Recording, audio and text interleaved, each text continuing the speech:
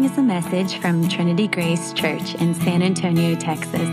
For more information, please visit trinitygracesa.org. Well, if you've got a Bible, you'll want to turn to Matthew chapter 21. The passage is also printed for you in your order of worship.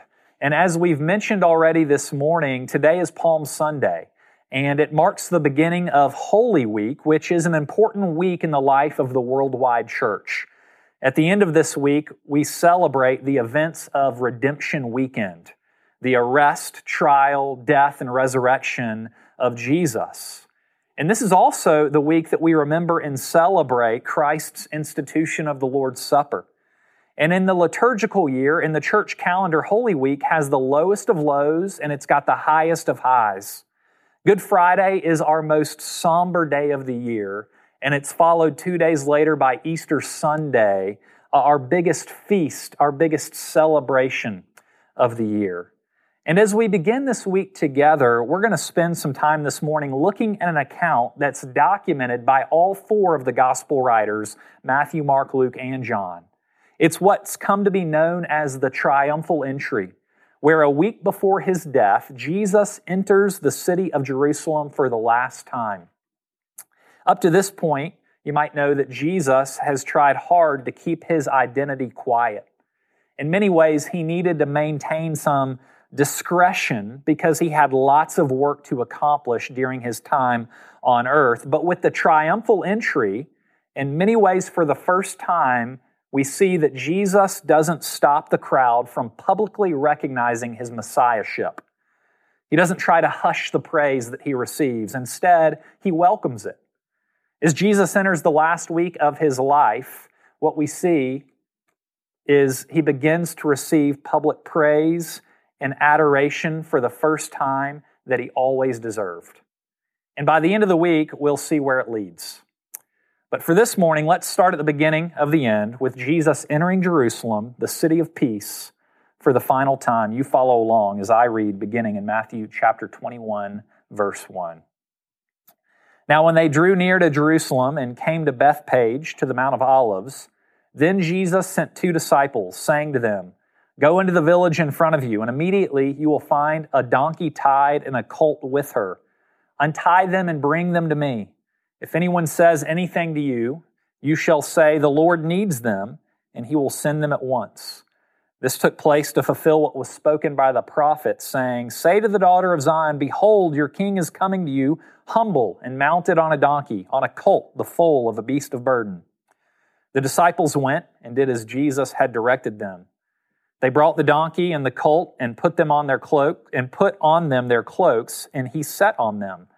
Most of the crowd spread their cloaks on the road, and others cut branches from the trees and spread them on the road.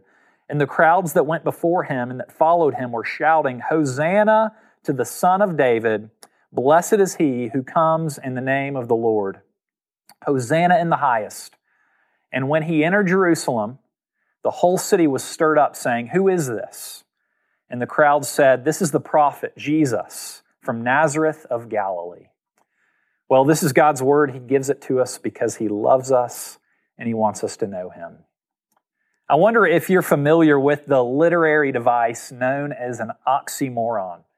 It's one of the more fun literary devices out there. It's a figure of speech where 2 opposite ideas are joined together for effect, where you take 2 traits, 2 words that don't seem to go together, and put them together in a phrase. A classic oxymoron would be jumbo shrimp. You've also likely heard phrases, the biggest loser, or clearly confused, or act naturally, or cruel kindness, or deafening silence. These are all oxymorons. Oxymorons, they really stick out because you're putting what seems to be 2 mutually exclusive words, 2 words that have no business being stuck together. And this morning, I want you to think about this. As you read the accounts of Christ in the Gospels, you could make the case that his life in many ways is oxymoronic, if I can put it that way.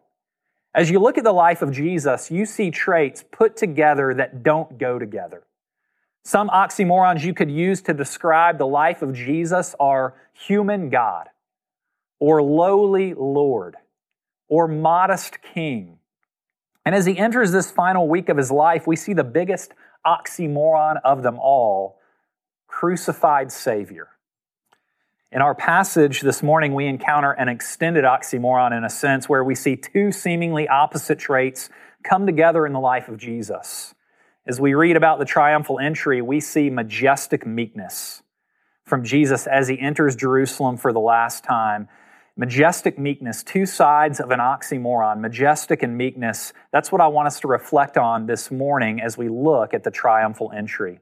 So let's spend a few minutes considering each trait that we see from Jesus, his majesty and his meekness. Let's begin by considering his majesty. One of the best ways to see Jesus' seemingly opposite character traits in this passage is to look at the two Old Testament references that are used by Matthew in this passage. In a minute, we're going to look at the meekness of Jesus and the fact that he enters the city of Jerusalem on a donkey.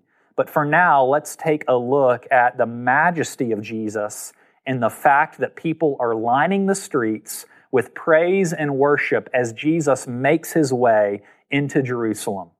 We see the shouts of praise in verse 9 where Matthew records, the crowds were shouting, Hosanna to the Son of David, blessed is he who comes in the name of the Lord, Hosanna in the highest. Now, it's helpful to know that the phrase Hosanna in the highest is a direct reference to Psalm 118, which we used for our call to worship this morning. And the crowds are using Psalm 118 to praise Jesus. Hosanna literally means, save us, we pray.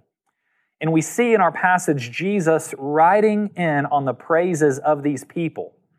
And on top of their praises, what we see them doing is taking off their cloaks and cutting down palm branches and laying them in front of Jesus. And this, in many ways, was a royal reception. It's equivalent to our idea of a ticker tape parade or rolling out the red carpet for someone important. These crowds, what we see they were doing is they were worshiping Jesus. They knew enough about him and his work that it stoked excitement and adoration in their hearts, and they were shouting, save us, we pray. These crowds were taking the majesty, taking something that applied to Yahweh himself, the majesty of Yahweh, and they were taking it and applying it to Jesus of Nazareth, son of Joseph. These crowds are finally, in a sense, recognizing the majesty of Jesus. As Jesus makes his way into Jerusalem, he's finally being publicly recognized as the Christ, as the long-awaited Messiah, the anointed one, the Savior and rescuer of the world. And this recognition is important because it would be tragic if these people didn't recognize the greatness that was in their midst, didn't worship the majesty of this man from Nazareth.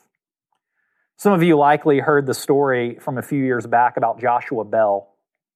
Joshua Bell is one of the best concert violinists in the world. And one day he set up during the morning rush hour in the DC Metro subway station. He set up just him, his violin, and his violin case set out to collect money. And there in the subway station, at one of the busiest times of day, he played for free. In fact, he spent 45 minutes playing beautiful music on a violin that's worth $3.5 million.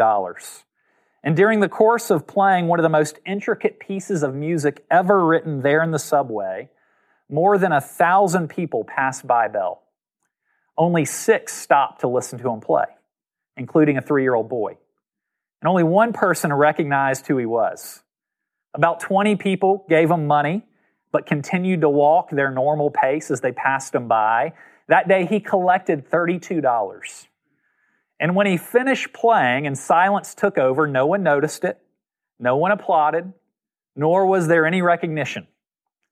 And this is the same world-class violinist who played just 2 days before to a packed house at Boston Symphony Hall, where seats were selling for far more than $100 a piece. And thankfully, that kind of mistake doesn't happen in our passage. We see that Jesus enters Jerusalem, and as he does so, the whole city is stirred up, saying, "Who is this?" The crowds didn't allow Jesus to enter Jerusalem unnoticed. They didn't let him enter in silence. They recognized his majesty, rolling out the red carpet for him in the best way they knew how, shouting out for him to save them. They recognized Jesus as the king who could save, and it's why they shouted out Hosanna, which literally means save us, please. And the crowd had it right. Their confession is instructive for us. It actually forces us to ask, who or what are we asking to save us? Who or what do we look to and shout, Hosanna, save us, please? The list of kings in our lives is long. We look to things like money, control, children's behavior, things like beauty and politics, things like career and health and exercise, things like morality. We look to these kings, we look to these things in our lives, and we shout, Hosanna.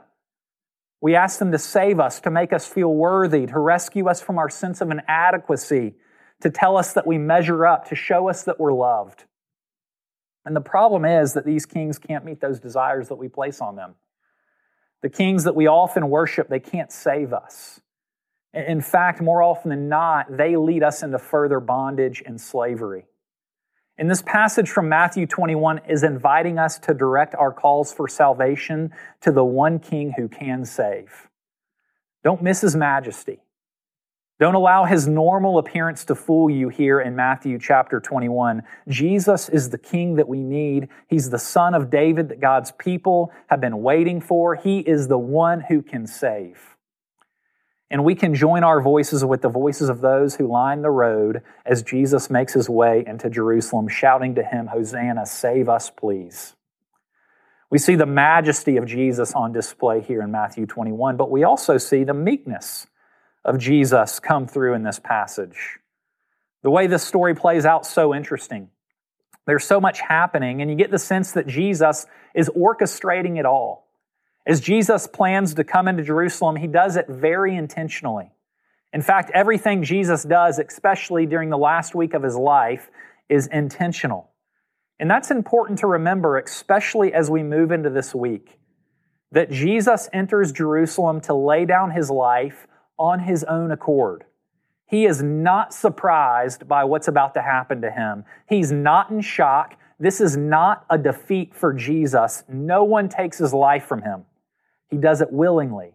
He enters into Jerusalem freely. And as Jesus prepares to enter Jerusalem, He sends two of His disciples ahead with a strange request. In verse 2, we see Jesus say to His disciples, "Go into the village in front of you, and immediately you'll find a donkey tied and a colt with her. Untie them and bring them to me." Well, this is strange, but Jesus very intentionally asks for a donkey. In fact, He demands it. Now, why does Jesus do this? Well, the second Old Testament reference that Matthew uses in our passage helps us understand this request and highlights the meekness of Jesus. Matthew quotes the prophet Zechariah in verse 5. And in the book of Zechariah, we see that the coming king, the coming Messiah that God's people are waiting for, is going to come riding on a donkey. This is how the prophet Zechariah puts it in Zechariah chapter 9, verses 9 and 10. He says, "Rejoice greatly, O daughter of Zion. Shout aloud, O daughter of Jerusalem. Behold, your king is coming to you. Righteous and having salvation is He. Humble and mounted on a donkey, on a colt, the foal of a donkey. I will cut off the chariot from Ephraim, and the war horse from Jerusalem, and the battle bow shall be cut off, and He shall speak peace to the nations. His rule shall be from sea to sea, and from the river to the ends of the earth." So Zechariah here prophesies that the King of Israel is coming to bring salvation riding on a donkey. Jesus is coming as king, but He doesn't come like a normal king, in other words. The way a king normally entered a city is with power, on a war horse, with his captives in tow behind him. That's how a king normally entered a city, with power and prestige and honor. But Jesus comes in a way that's not flashy, it's not slick or powerful, it's kind of homespun, it's humble. Jesus was king, but he didn't fit the world's categories for kingship. Look at how Jesus enters on a humble animal, a donkey. A donkey was not looked up to in that day and age. It was not stylish or powerful. I love how Martin Luther, the great reformer, put it when he said this, and it's printed for you at the beginning of your worship liturgy. Martin Luther said, "Look at him. He rides no stallion, which is a war animal, and he comes not with fearful pomp and power, but sits on a donkey, which is no war animal, but which is ready for burdens of work that will help human beings.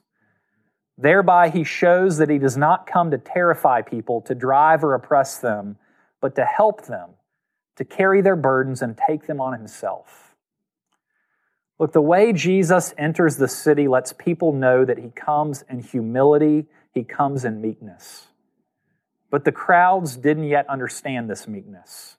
They still had high expectations for Jesus. The crowds had an agenda for the Christ, for their king. They wanted and expected their king to establish a new kingdom by kicking out the oppressors, by kicking out the Romans and reestablishing a Jewish dynasty. They wanted Jesus to save them politically. They wanted him to enter Jerusalem and, in a sense, clean house, to exert power, to wield a sword. But somehow they missed that their king would be humble. And Jesus, by the way he enters Jerusalem, reminds them who he is. He doesn't come on a war horse. He doesn't come as a political savior. He comes to be executed. He comes to lay down his life. He comes not to save Israel, but to save the world. He comes not to make war, but to bring peace. Jesus was coming to defeat sin and death and Satan, all of our spiritual enemies. And by riding on a donkey, Jesus shows us the kind of Messiah he is. He is no man of war, but a man of peace, coming to us in humility and service. And the crowd's expectations in many ways were completely off base. But we can't be too hard on the crowd, can't be too hard on their expectations for Jesus, because we often have expectations for Jesus that are off base as well. We often have an agenda for Jesus. We want him to fix things like we want them fixed. We've got an agenda for Jesus when it comes to our health. We expect a life free of sickness and disease. We have an agenda for Jesus when it comes to our vocations, that we'll continue to advance and never experience job difficulties. And boy, has that come to a screeching halt in the past few weeks. We have an agenda for Jesus when it comes to our families, that our kids will always be close and never struggle with following him.